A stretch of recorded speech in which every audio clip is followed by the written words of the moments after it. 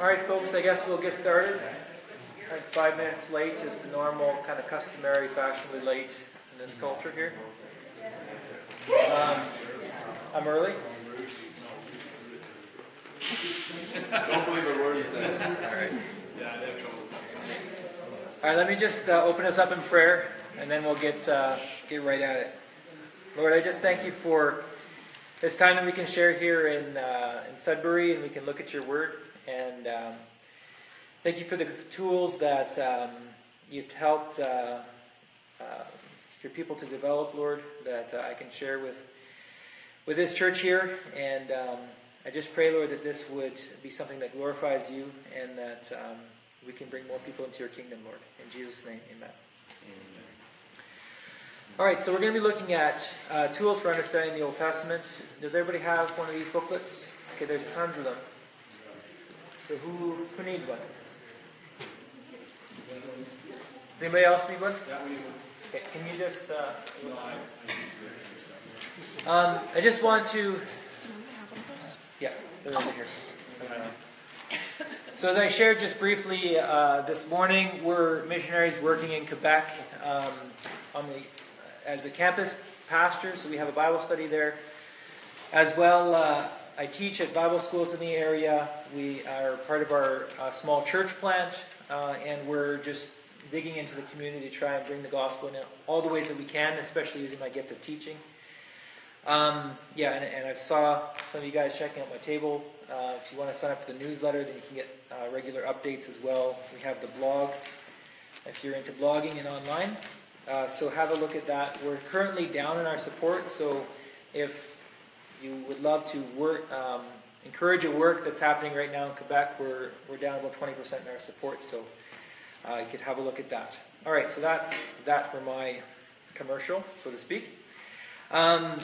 Let's look at the Old Testament. Speaking of which, we're kind of rushed leaving home, and there's one thing very important that I forgot to pack.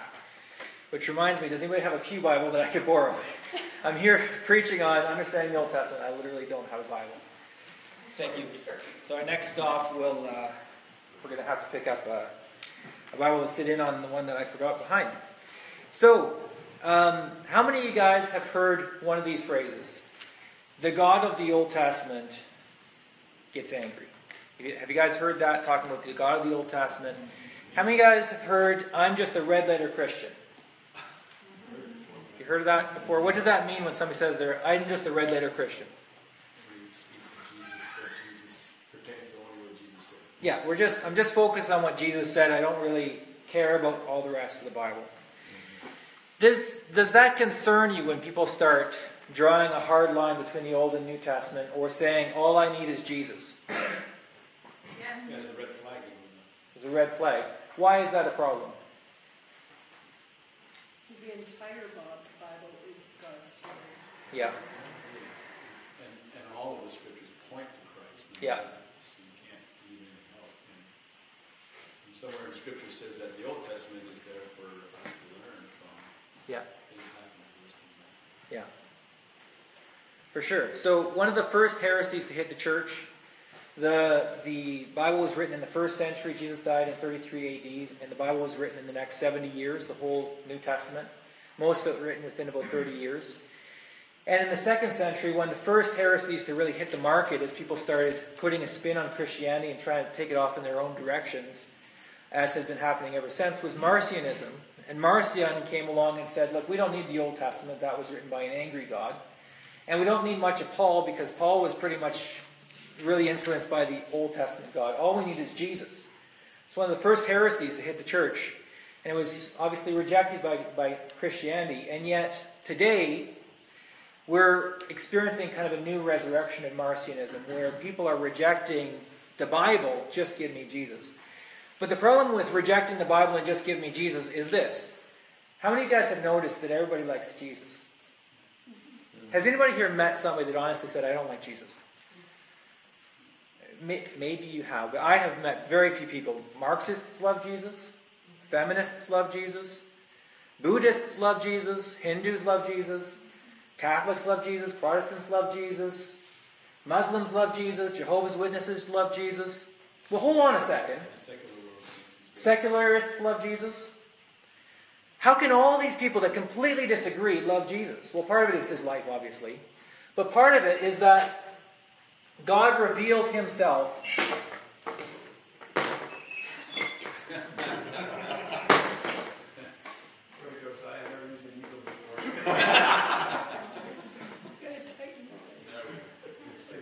Buckling under the pressure and the weightiness of the subject. Do you have a pen? Marker works, the one that Oh. it worked a little bit at least. Jesus is the full representation of God. But he is represented, the Old Testament builds up to Jesus. And Paul explains, and the rest of the New Testament explains Jesus. If you just take Jesus out of his context, you can make him say whatever you want him to say. And suddenly the way, the truth, and the life becomes, whatever the Buddhist or the secular humanist or whatever wants it to mean. So if we don't have the Old Testament context for Jesus, then Jesus just becomes an empty word. And Jesus said, why do you call me Lord, Lord, but don't do the things that I said? And that's because, honestly, a lot of people are confused, and a lot of people honestly don't understand Jesus, because Jesus was a Jew speaking to Jews. And the Jews are God's chosen people to whom he revealed a lot of himself. And Jesus said, if you've seen me, you've seen the Father. The opposite is also true. If you've seen the Father in the Old Testament, you see Jesus. If you haven't seen the Father in the Old Testament, you don't know Jesus. You might think you know Jesus. You might say, oh yeah, Jesus, he's all about social justice. Jesus, he's all about feminism. You're not talking about Jesus. You're just talking about yourself and your own personal ideas. And so, when we go into this subject of understanding the Old Testament, having some keys for understanding the Old Testament, let's have a look at what's at stake. If we are modern-day Marcionites and just throw out the Old Testament and say, well, at least we have Jesus. No, we don't. If we throw out the Old Testament, we don't have Jesus anymore. All we have is a hand puppet that we can make to say whatever we want, and we call this hand puppet Jesus. So, it's super important to know how to be able to read the Old Testament. That being said, it's sometimes very difficult to read the Old Testament. And as I'm working on campus, I encourage my students, obviously, to read the Bible. And so they start at the beginning, and they start reading. And pretty soon they come back and they say, you know what, I bumped into some stuff that kind of bothers me. So what are some examples of things that you guys or friends would find problematic in the Old Testament? We had a Bible study in our home, and one of the ladies phoned one evening and said, I can't do this. And I said, can't do what? She said, I'm reading in Leviticus. My husband and I, every year, have a big order of seafood that we have come in, frozen seafood. And she says, I can't eat shellfish. So it's the Levitical laws. Yeah. So there's all these laws in the Old Testament. And this one comes up when we discuss the huge issue in our culture today is homosexuality and gender issues. And the Bible doesn't leave us lost on this issue. It gives us direction. It gives us guidance where we need it. And yet people will push back and say, well, you eat shellfish and you have, mixed fabrics in your clothing. So why do you ignore kosher laws but take sexual laws or sexual morality laws from the Old Testament? So that's a big theological issue. What are some other issues and stumbling blocks people might have as they read the Old Testament? How God could kill whole families, even children and animals, for one person's sin or one family's sin. Mm-hmm. Yeah, you added, I thought you were going to stop there, just that God killing lots of people.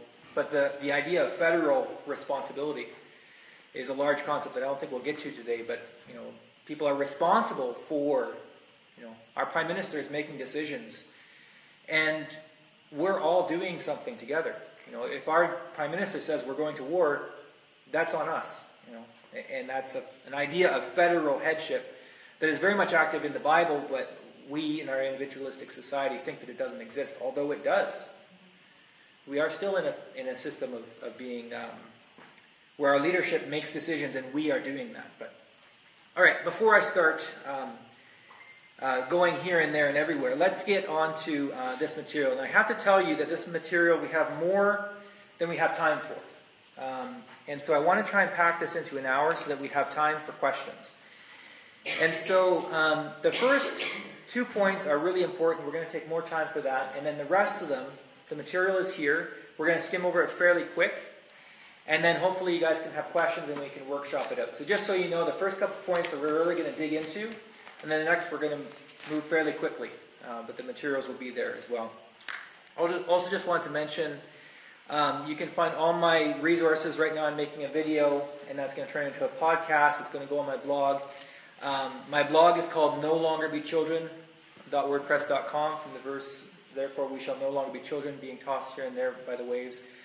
But I forget the rest of the verse on the spot. But you can also find all my resources at josiahmeyer.com. And so I've already done this material, and there's 3 podcasts on when God was mad, when the saints were bad, and weirdness in the Old Testament, that you can find this material in a more expanded format. But let's have a look. Now, I've got kind of an outline at the front, and this is going to be helpful as we dive into the material. You can refer back to this, and this is also going to be a quick reference guide for you. As people ask you questions, this is going to be a quick reference to help you remember how to answer these questions. And I have 3 big ideas, and then 6 tools. So first big idea, God is not one of us. And we'll talk a little bit about what that means. Second big idea is that when God kills, it's not murder. And we're going to find that's a really important key for understanding the Bible. The third big idea is that ceremonial uncleanness is not the same as ethical guilt. And we'll unpack that when we get there. And then we have 6 tools. First tool is that the Bible is a real book about a real God that meets us in the real world. Second tool, don't judge real history against a utopia. As you're reading history, it's real life, it's real people, it's tough situations. Don't judge it against the utopia, the perfect situation. Judge it against what is viable options in the context. Third, progressive revelation. That in the Bible, God revealed more and more of himself until Jesus, who is the full representation of Christ. Really important tool here is that in number 4, there are sections of the Bible that are descriptive and sections that are prescriptive. There are sections of the Bible that describe what happened. Judas went out and hanged himself. There are sections of the Bible that prescribe what you should do. Jesus washed his disciples' feet and said, "Therefore, do likewise." So you need to know the difference. And it's very common sense to understand the difference between the two. But if you don't know the difference, you're going to be very confused as you read the Bible. The Old Testament contains both commands and concessions. In Matthew 19:8, Jesus talks about how divorce was a concession for the hardness of our hearts. It wasn't the original intention. It was something that God used because he knew he had to meet his people halfway. So there's commands in the Old Testament, "Thou shalt not kill." And then there's a concession. You know what? If you're going to divorce, this is how you do it. And you respect your wife in the best way that you can. And the final one that will take more time to unpack is that the Old Testament law, contains civil, ceremonial, and ethical commandments. We need to know the difference between those 3. All right, so let's have a look at the first one. Is that God is not one of us. How many of you guys remember that song, "What if God was one of us? A stranger on the bus trying to make his way home"? Who sang that song? Is that in the late 90s, turn of the century? What if God was one of us? Anyways.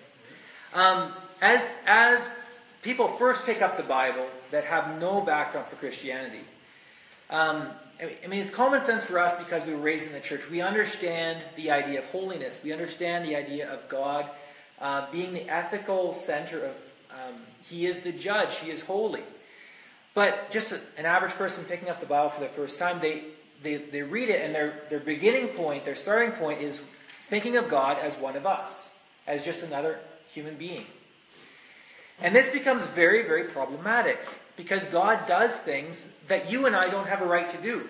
He makes decisions that if you were to make the decision, or if I was to make the decision, it would be wrong. And in fact, God is put in situations where if there was a human in that situation, no matter which decision they made would be the wrong decision. But because he's God, he can make those decisions, And he is justified in doing so because he is God. Because he is God, because he is holy. Now what do I mean by holy? I don't want to just throw out a big word and just drop it there. What I mean is he is the center and ground of ethics and morality. So when you say, God doesn't have the right, let's just stick with that phrase. God does not have the right to slaughter the Amalekites. God commanded Saul to slaughter the Amalekites. God does not have the right. What do you mean? What do you mean that God does not have the right? Is that your opinion? No, it's not my opinion. I'm saying he doesn't have the right. It's not good. It's wrong that God did that. So it's not your opinion, it's not my opinion. There's something higher than our opinions that is right and wrong. This idea of absolute right and wrong that our society has rejected and turned away from, and yet we can't avoid it. In all of our discourses, even talking about God, we assume some standard of right and wrong. This absolute standard of right and wrong is what we mean by God, or it's part of God. Theologically, we would say that absolute right and wrong is grounded within the character and nature of God. Not that God is. Not that the moral law is all there is to know about God. But God's character is justice. God's character is righteousness. God's character is goodness. And so whenever you're saying, it's not right that this, it's wrong that this, yes, there's you and me down here, and we have our opinions, and we have the law written on our hearts, as it says in Romans, help me out, 2 or 3. We have some amount of goodness in us based on our conscience. But the ultimate standard is God himself. And so when we try and disagree with God and say, God, it was wrong for you to do that, we need to understand that from a Christian point of view, what we're doing is we're disagreeing with the actual standard itself.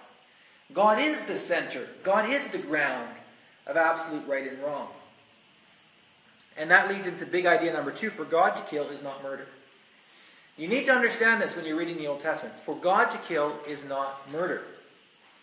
Let's stop and think for a little bit about the two words kill and murder. Now, kill is a general word that refers to the ending of life, right? You can kill a plant, you can kill a theme song, you can kill a human being, you can kill an ant, you can kill all sorts of things. Murder is killing in an ethically inappropriate way. Murder means you shouldn't have done that and you did it. Not you specifically, but in general. There's all sorts of other words for kill, because we want to be very precise when we're talking about killing. This is a very important issue. You can assassinate somebody, you can execute somebody, you can euthanize somebody, you can abort somebody, you can exterminate somebody, you can have a genocide. There's all these different words that we use because we want to be very precise, because an assassination is different than a murder. And some would say that abortion is not murder, and they're wrong. And some would say euthanasia is not murder. And we have all these discussions in society, but where does murder apply? And the big idea here is that the category of murder does not apply to the God who is the center and source of all morality and goodness, who is the judge.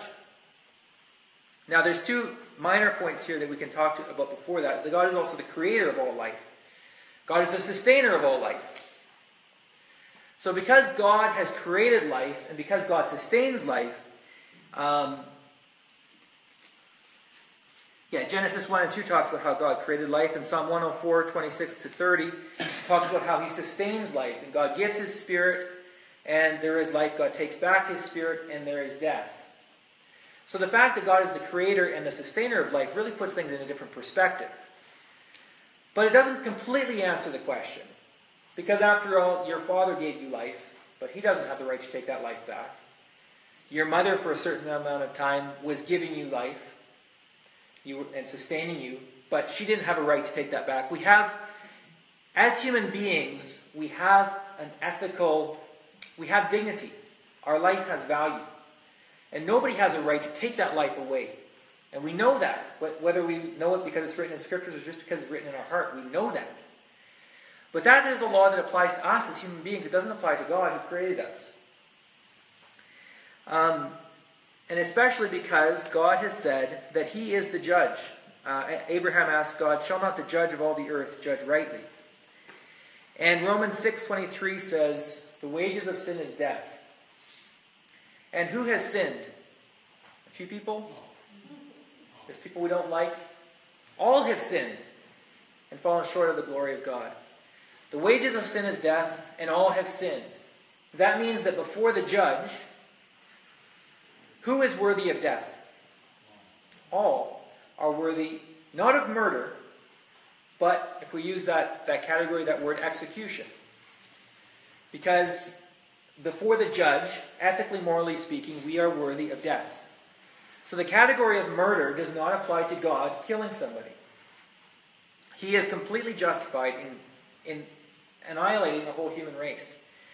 So then the question becomes, why doesn't God kill everybody? If that is justice, why doesn't God kill everybody? On a completely unrelated note, could somebody fill up my water for me? I'm so parched. Thank you. Why doesn't God, I'll just ask you that, why doesn't God kill us all right now? If we're all sinners and he's just. He's gracious. He's gracious. 2 Peter 3:9 says, God is not slow regarding his promises, but he is patient, waiting for all to come to repentance. He has made a way of salvation for us. And he is patient. He is waiting for missionaries. He is waiting for you, all of you, to talk to your friends, to share with your family members about this way of escape, the way of salvation, which God has made for us in Jesus Christ. Something that I'm going to add to the future versions of this, big idea number 4, if you've got a pen, is the love of God. The love of God shelters us from the wrath of God. It's not written anywhere, but that's the next thing I'm going to say, is that the love of God shelters us from the wrath of God. The love of God shelters us from the wrath of God. So another thing that's really confusing in reading the Old Testament is that it seems like God has almost a double nature. One minute he's super angry, the next minute he's super gentle, and especially as you're reading the prophets, it's just like God's angry, and then he's restoring people, and then he's angry again. What is going on? God is perfect justice. If you can imagine what absolute justice would be like, absolute holiness, where all of us standing before that, we're all imperfect, we're all sinful. And there's no degrees, because the separation between us and God, between absolute holiness and us, is so extreme. All of us are just complete, total sinners compared to the holiness of God. Absolute holiness and then absolute power. God is the one that just spoke and everything popped into existence. God is the cause of the Big Bang. He is the one that is able to bring matter, time, and energy into existence just with his word. So when you have absolute holiness combined with absolute power, and you bring that into the presence of sinful human temporal beings, that's a dangerous place to be. It's a dangerous place to be without Jesus. And God has given us Jesus, and he says when we are in Christ, when we get saved, we are in Christ. And when God, in his holiness, looks at us, he sees Christ. And we are sheltered from the holy and justified wrath of God. But in the Old Testament, people were not sheltered from the wrath of God. And this is why God gave them laws and ways to follow certain ceremonies, to bring ceremonial holiness to protect them. But this wrath would blaze out of God at times if people did the wrong thing. If people angered God either with their sin or their uncleanness in one way or another. But that's not God's heart. God's heart, again, 2 Peter 3:9, God is not willing that any should perish, but that all should come to repentance. And this is something that really stood out to me as I was reading, I don't have the reference here, but where God is speaking to Moses on Mount Sinai. And he's revealing to him the Ten Commandments in the ways that people can be ethically clean and ceremonial clean before him. so that God can live with his people without destroying them. And God's presence, the presence of the holy and powerful God, is on the top of the mountain. The mountain is shaking and trembling, and there's peals of lightning and thunder. And the people are down at the bottom just terrified of what they're seeing up on the hill. And Moses goes up to talk to God, and the first thing God says is, go back down there and talk to the people, tell them not to come close to the mountain. So he goes back down and tells them, and they build a wall so nobody can come up, and then he goes back up. And God says, go back down there again and warn them not to come up the mountain. And this happens at least twice. And you got to think, like, poor Moses. Like, a mountain is kind of a big deal to climb. And he keeps going up and down and up and down because God keeps telling his people, stay away. Stay away. Don't break through to come up the mountain, or else my wrath will break out on them, and many will die. So God's heart is to protect his people. God's heart is to cherish and care for his people. But within his character as a holy God, as a powerful God, he will break out against the sins of man. In the same way that, I mean, if you're speeding on the freeway and a policeman sees you, you guys might be best buds. But he's got a job to do. That is holiness and justice. But they put up signs to say, don't do that. And then we don't have to prosecute you because their heart isn't to be mean. So I hope that point is clear. So ethically, God is justified in annihilating all of humanity. But for patience, he is waiting for all to come to repentance. That being said, this is on page 4 here, point 3. God orders the progress of nations, and he has divided them basically into 3 categories. This is my understanding of how God works. In Luke 1:49-53, Mary sings about God, and she says that God lifts up the humble and brings down the proud. And God is engaged with the nations in how they're progressing. So there's all the nations of the world. And it says in Acts 14:6 that God has allowed the nations to go their own way.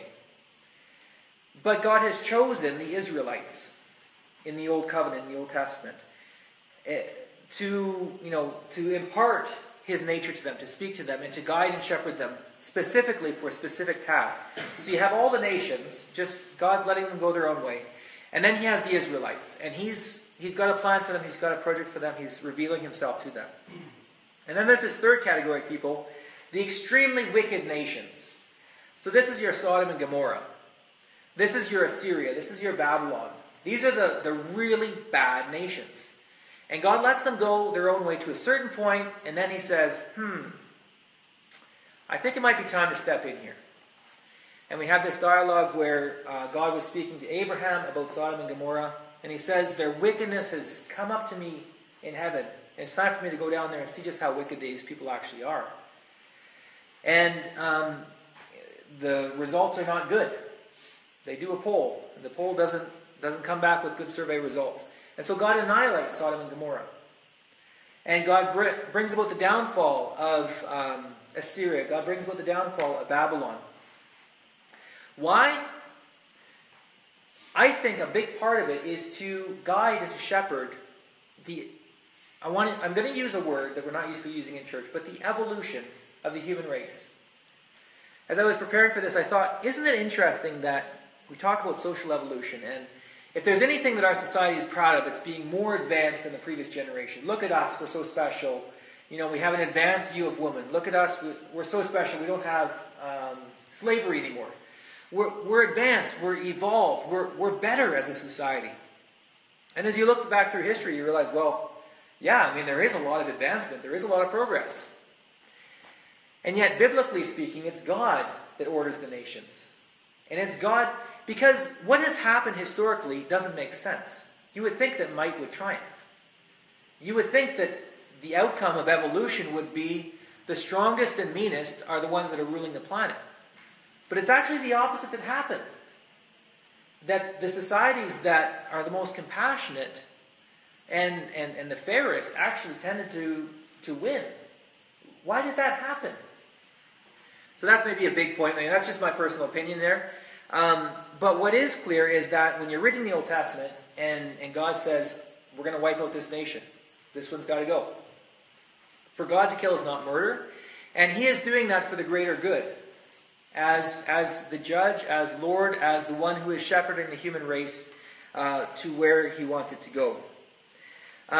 So if it's not murder for God to kill, then it's also not murder for God to say, it's time to have a war. And he has his own chosen people, the Israelites, and he tells them to, at times, do what he wants them to do. It wouldn't be murder for God to send a flood, to send a plague, to send wild beasts, and it's not murder for him to send one nation to do battle against another nation. Now we need to hasten to say, that's the Old Testament.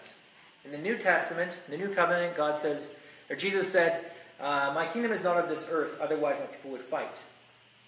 And we believe in a separation of church and state. We believe that following Jesus' teaching that our kingdom is a heavenly kingdom.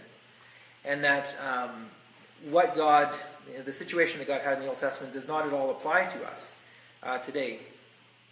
So that's the first section here talking about the wrath and the anger of God. Are there questions about that? Because that is a really important section here.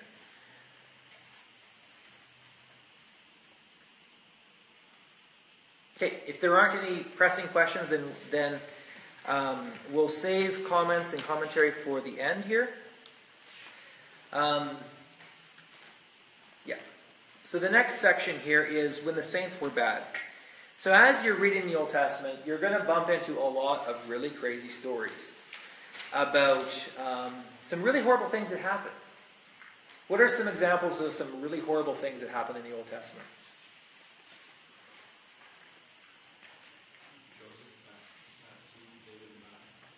David and Bathsheba. So, brothers being sold into slavery. A king that's supposedly the man after God's own heart, committing adultery and murder to cover up the adultery.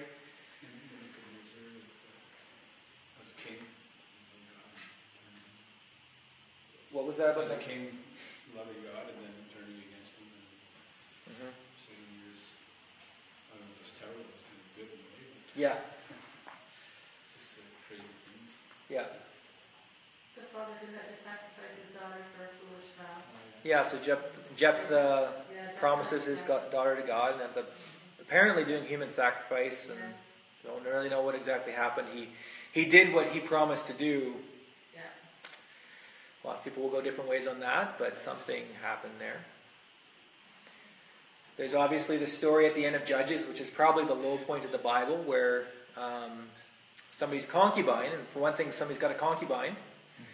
And this may be in addition to the wives that he had, and the man was going to be assaulted, so instead he pushes his concubine out to be assaulted, and she is gang raped all night until she dies. And he comes out and he says, "Get up, we're going." And she doesn't get up because she's dead, and so he dismembers her and sends her all over the country and starts a civil war, and they annihilate the whole tribe that did this. So there's all sorts of these stories in the Bible, and you're reading it and you're like, whoa! Like, how can you use this as you say this is the source of ethics and morality for you, for one thing. For a second thing, how can you even read this? Like, this doesn't belong in the annals of classical literature. This isn't what we should be encouraging our kids to read. This isn't what you should be reading, for goodness sake. We should read, good sanitary books like, I don't know, Gulliver's Travels or something like that. That's not a good example. That was pretty weird. Okay, so we have three different categories that we're going to divide evil and wickedness in the Old Testament into. First of all, when bad people do bad things. Secondly, when bad people do bad things but God told them to. And thirdly, when good people do bad things but God told them to. And thirdly, when good people do bad things and God didn't tell them to.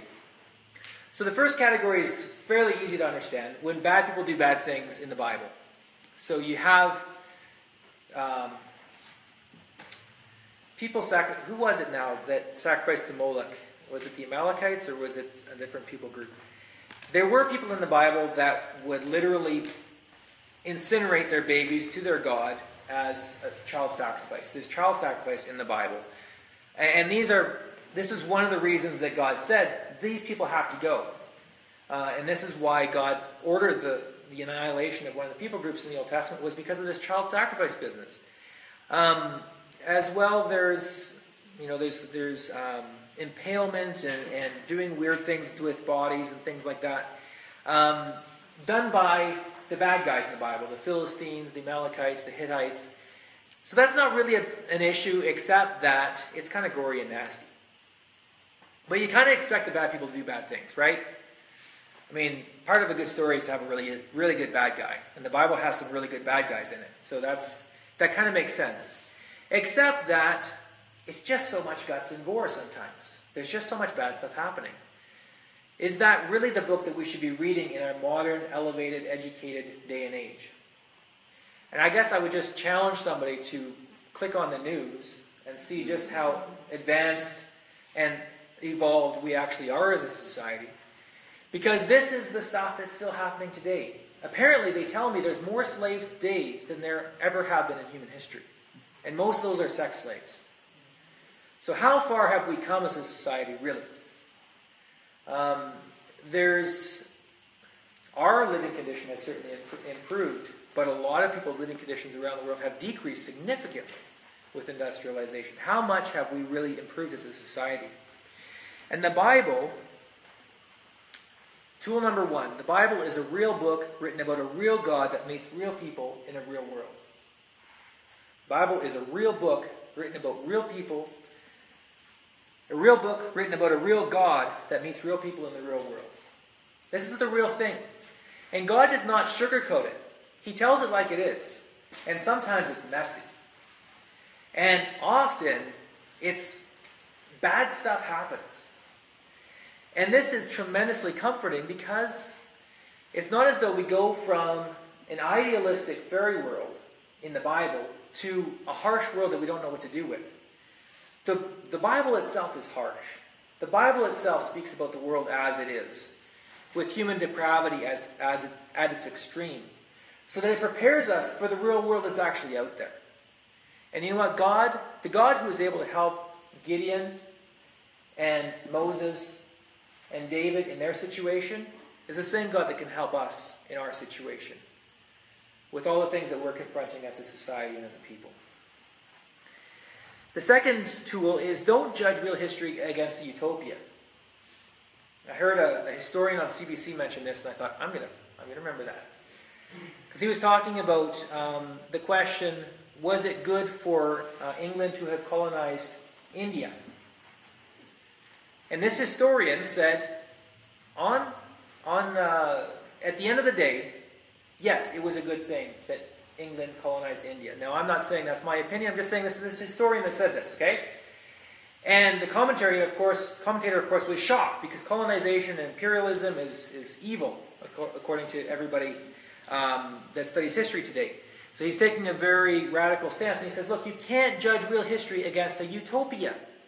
Sure, I mean, everything being equal, they should have, maybe I want to leave that situation, but this was a historian that was saying this. But what he was saying is, look, you got to look at what the options were historically. The options historically is nobody colonizes them, and then they get left in the dust as other people get technology, and then they get conquered by other people. Or else they get colonized by the Spanish, or by the French, or by the Germans, and it was better that they were colonized by the English, was his opinion. So, when you're reading the Bible, you need to understand what's actually going on. For most of the time in the Bible, people are only one bad harvest away from famine and death.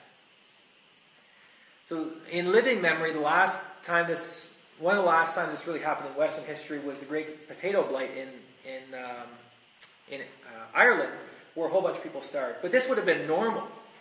And so people, as they're defending themselves, as they're going to war, as they're trying to survive, there is a very real possibility that everybody's going to starve to death next year if they don't have access to crops, or if their crops are burned, or if somebody steals their crops, or if they don't have access to the land. And I think that goes a long ways towards explaining, well, a lot of issues. And maybe in the question and answer, we'll bring some of those up. But just for one example, why did God allow polygamy? Why did God allow indentured slavery. So Israelites were allowed to make their fellow Israelites slaves for 7 years. Why did God allow that? Well, I think a lot of it was so that people could survive. So people could live. Because if you didn't have rights to farming a plot of land, you were dead. Or else you had to sell yourself into slavery. And your generations forever would be in slavery. And so when you look at the actual situation of what's going on, instead of judging it against the utopia or judging it against our society, I mean, it's not as though the government had a large-scale taxation system where they could, skim off money and then redistribute it to the poor, create a safety net. There wasn't any of that. The only safety net was family. And so that helps to explain a lot of what was going on in the Old Testament. Okay, so the next category is good people doing bad things, aka violence, but God told them to do it. Example, David, Moses, Joshua, engaging in wars, engaging in what we call a genocide, wiping out a certain people group. So again, this is God commanding these people to do it. So God is taking the moral, ethical guilt for that commandment. And because He is God, He has the right to say that. Now, again, God does not command today that we do that. But in the Old Testament, He had a very unique situation where He was speaking directly to His people. The third category is good people doing bad things. God didn't tell them to do it. They're clearly breaking God's commands. Thinking about David committing adultery, committing murder, Moses losing his temper and hitting the rock instead of speaking to it. There's all sorts of examples in the Old Testament of people that are supposed to be saints. Gideon, after he defeats the Midianites with the jars and the trumpets and all that stuff, he goes on to set up a private temple in his home with an ephod and sets up his sons as priests and sets up an ultimate site of worship. What's with that? As well as concubines, and Samson is visiting harlots, and all this sort of stuff going on.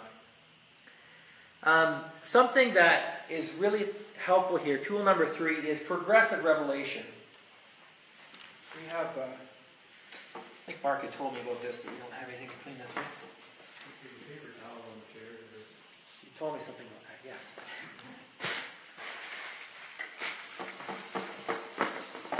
Pack my brain full of the lecture, and there's no room for anything else. Basic commandments like paper towel on chair does not compute. So, Sorry about the marker. I looked for another one, but I can't find any. That's all right. We live by faith, not by sight.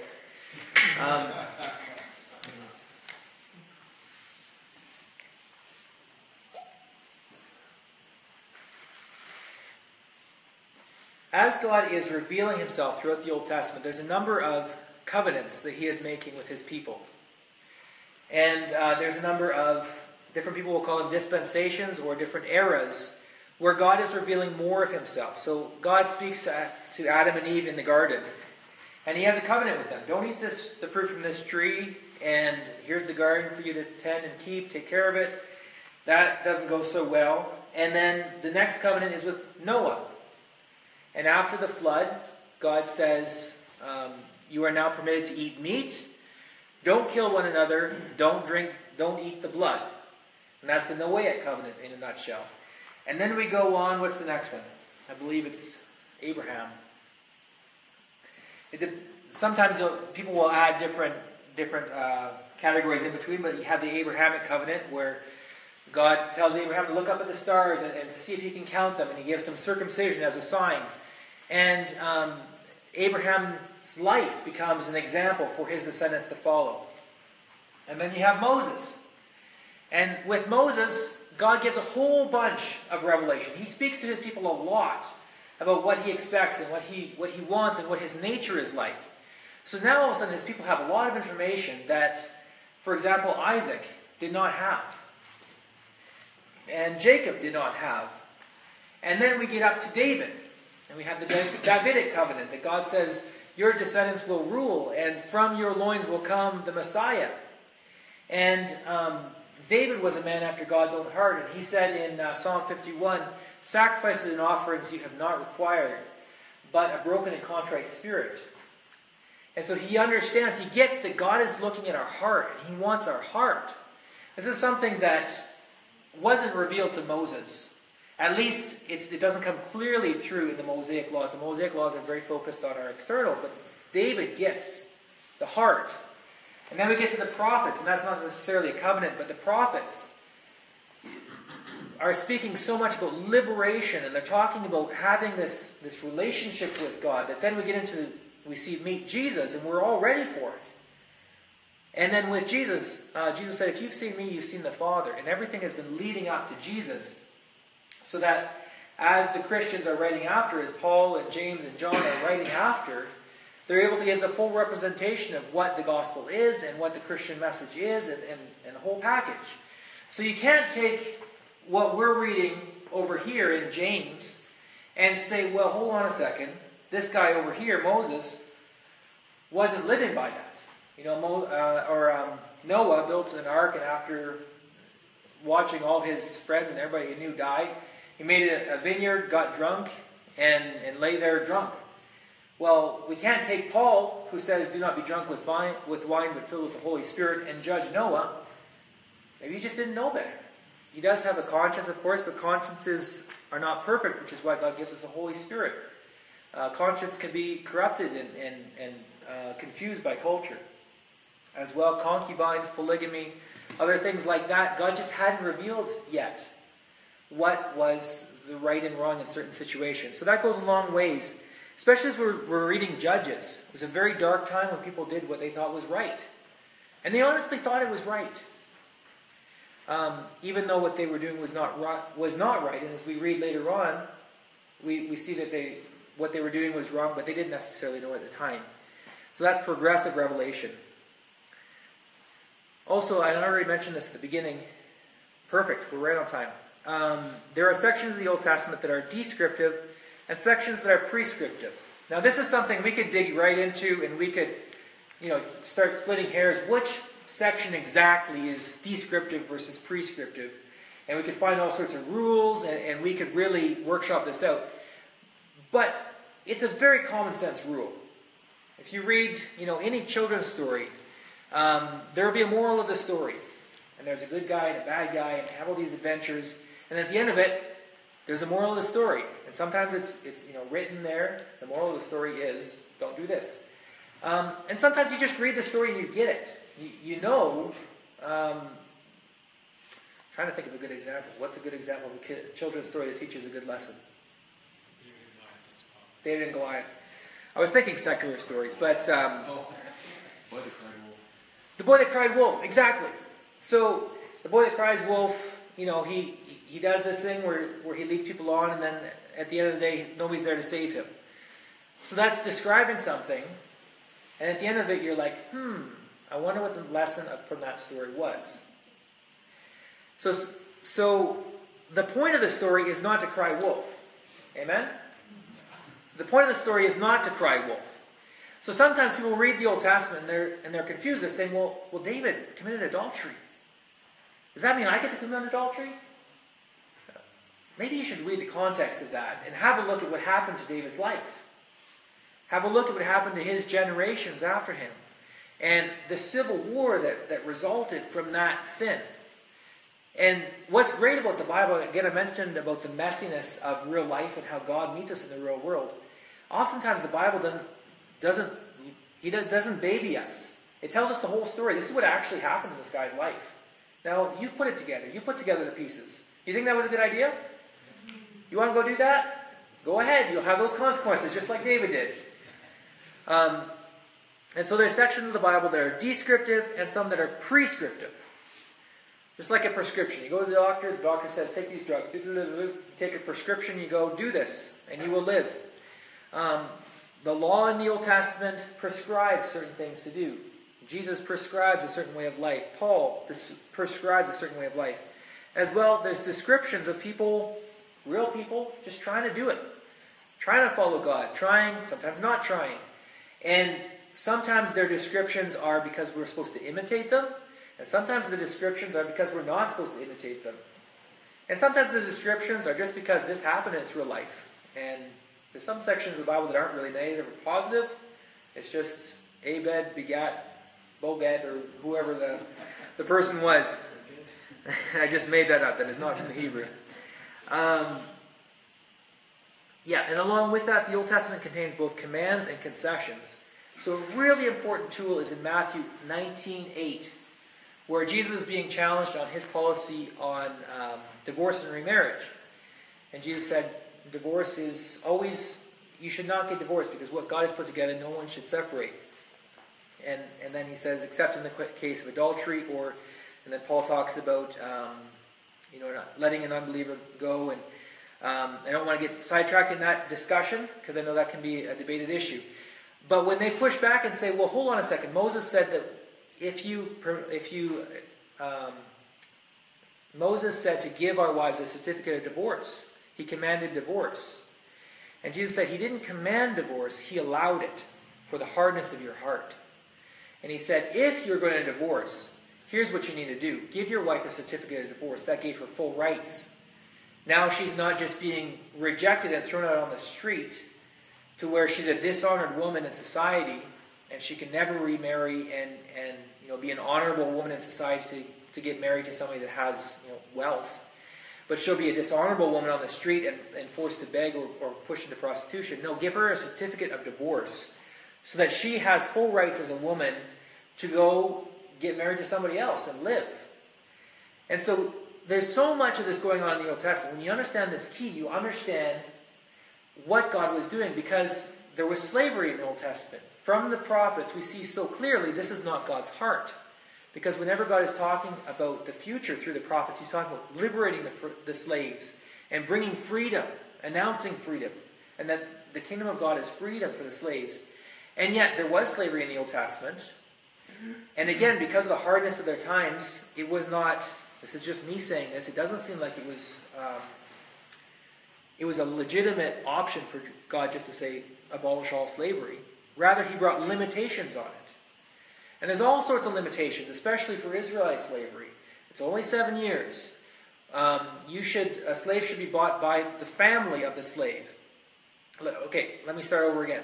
If somebody goes bankrupt, so this is a farming situation, you borrow money to sow your fields, the crop fails. You don't have money to pay that back. So you're bankrupt.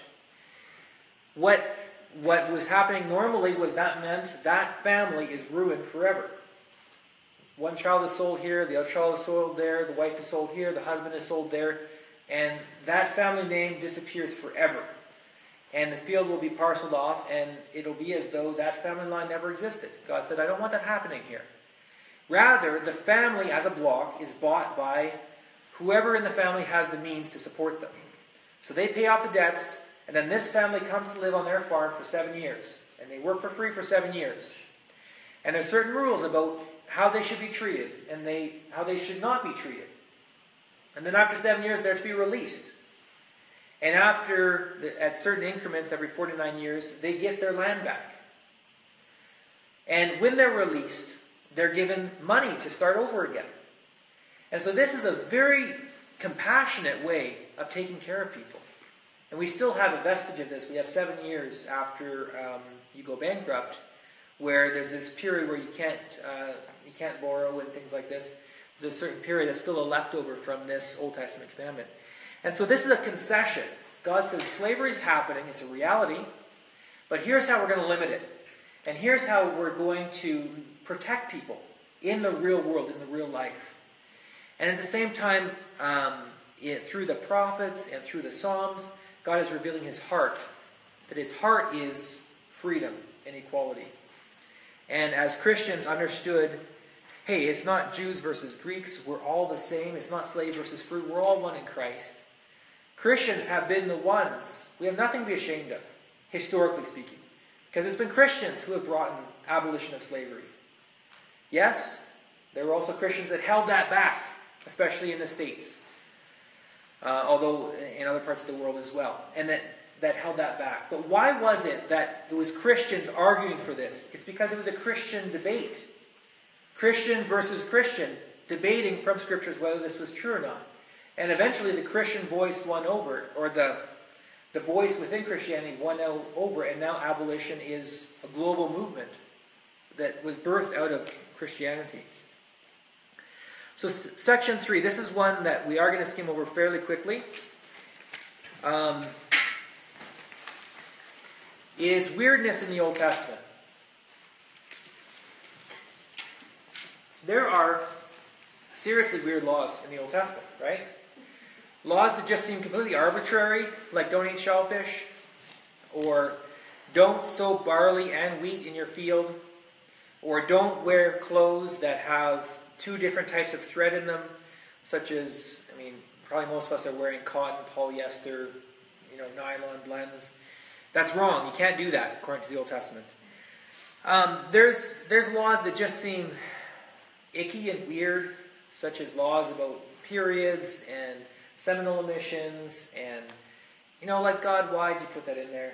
We all know it happens, but we don't need to read about it. And there's laws that seem really ruthless and mean, such as stoning a child to death if they disrespect their parents.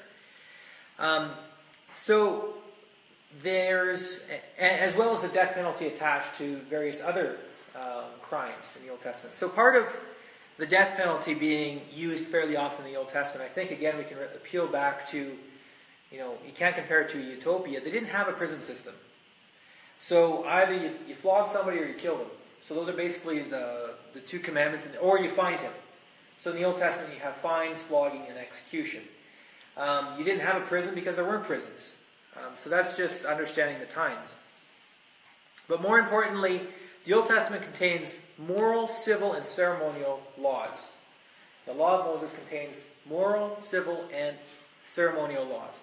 I'm going to flip back and forth between moral and ethical because I've got both written on my sheet. They both mean the same thing. So there's laws like the 10 Commandments. Thou shalt not kill, thou shalt not commit adultery, have no gods before me, thou shalt not create a graven image, honor the Sabbath day to keep it holy, honor your father and mother, do not covet. Those are all moral commandments that speak about how to live a godly life. They're talking about your heart, they're talking about your actions, they're talking about ethics. And then there are civil laws, because God was setting up a theocracy. God's people 1.0 was, I should re-say that, God's people 1.0. The first covenant was God setting up a theocracy. And so God set up certain laws to govern the theocracy. A theocracy is a system of government where the religion and the state are fused together, such as radical Islam today. Very similar to what was going on in the Old Testament, in the sense that it was a theocracy.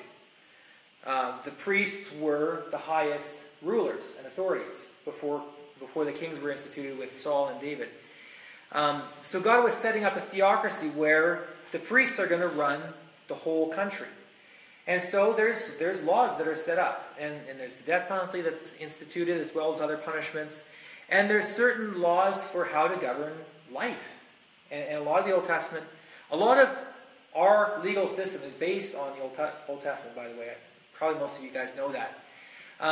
But when you look at it from that perspective, not with the lens of, oh, that's religion, it's bad that they're executing people, but thinking about it from the perspective of a society in a difficult context trying to organize itself, God handed down some pretty common sense rules and a pretty good way, well, the best way to run a society. But in the New Testament, as I've already quoted, John 18:36, Jesus said, "My kingdom is not of this world, otherwise my people would fight." And Jesus taught that now the kingdom of this world and the kingdom of God is separate. And Christians throughout the ages have wrestled with that tension, and there's all sorts of different ways that Christians have understood the relation between church and state. But in one form or another, we believe that our ultimate kingdom is in heaven. Our ultimate kingdom is a spiritual kingdom. And so the civil commandments of the Old Testament do not apply to us in the sense of this is how we should push this on our society. Such as, radical Islam tries to push Sharia law.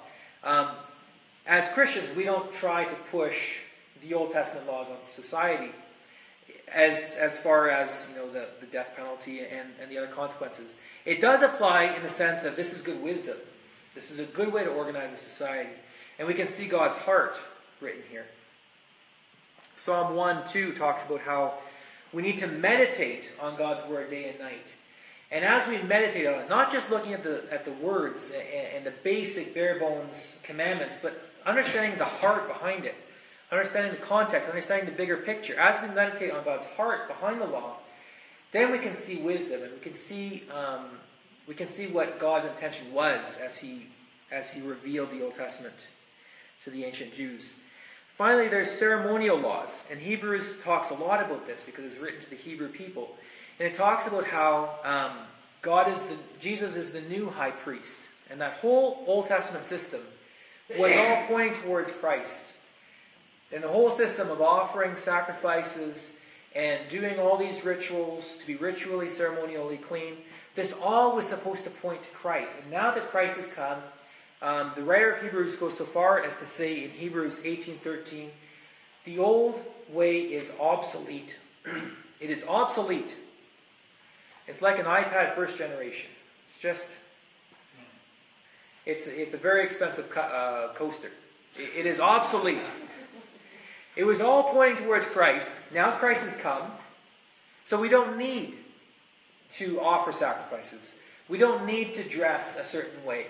We don't need to follow the laws about fabric in our clothes, kosher laws, food to eat, and things like this. Because all that stuff was pointing to Christ and the reality of the internal work of the Holy Spirit and what it would mean to be a holy people set apart to God. All these things are fulfilled in Christ and in the church. So, and the last big idea here is that ceremonial uncleanness is not the same as ethical guilt. Ceremonial uncleanness is not the same as ethical guilt.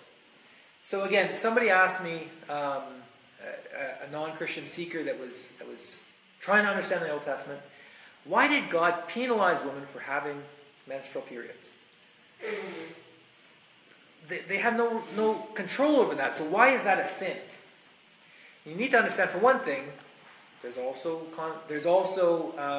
things that happen to guys, seminal emissions, that also makes ceremonial uncleanness, as well as a whole bunch of other things that cause ceremonial uncleanness in the Old Testament.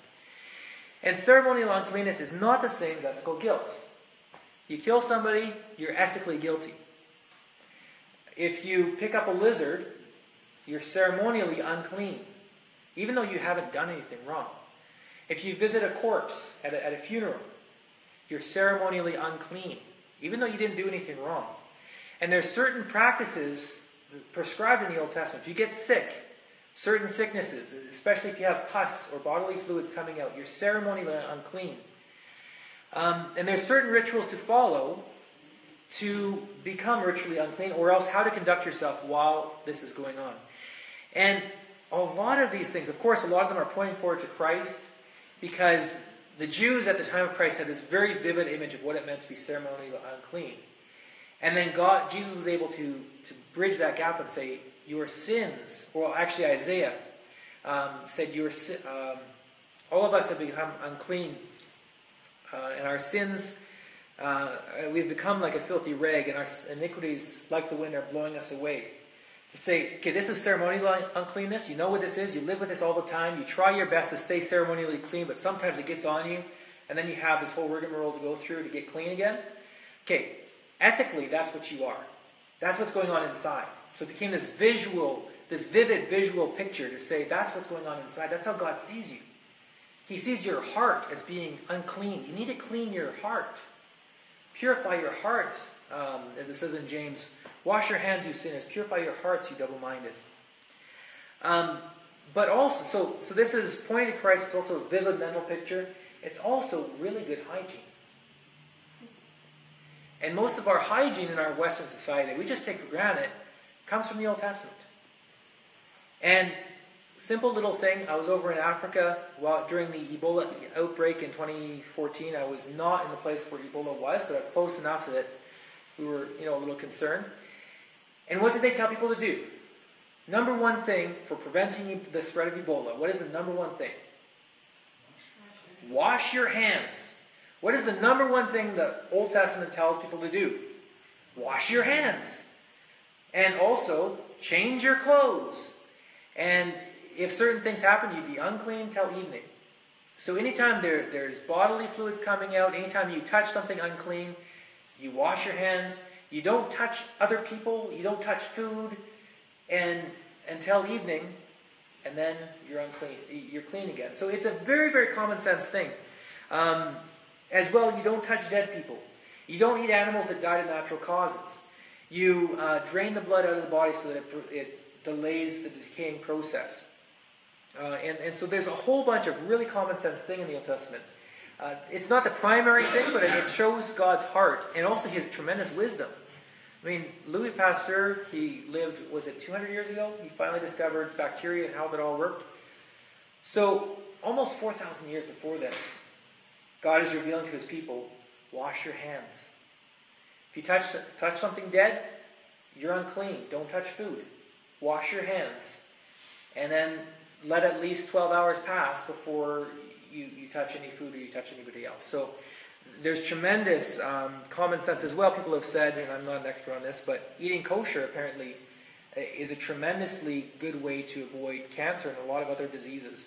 Apparently those are far less prevalent among people that eat kosher. That being said, I had a bacon cheeseburger yesterday. So, yeah. I think we're just about on time. I went 2 minutes over what I had planned. So let's play a game called Stump the Professor. Hit me with the best questions you got. And if I don't know the answer, I will honestly tell you I don't know the answer. But what are some of the biggest problems that you see in the Old Testament that might trip you up personally, or that might hypothetically trip up one of your friends, or maybe somebody's presented it to you?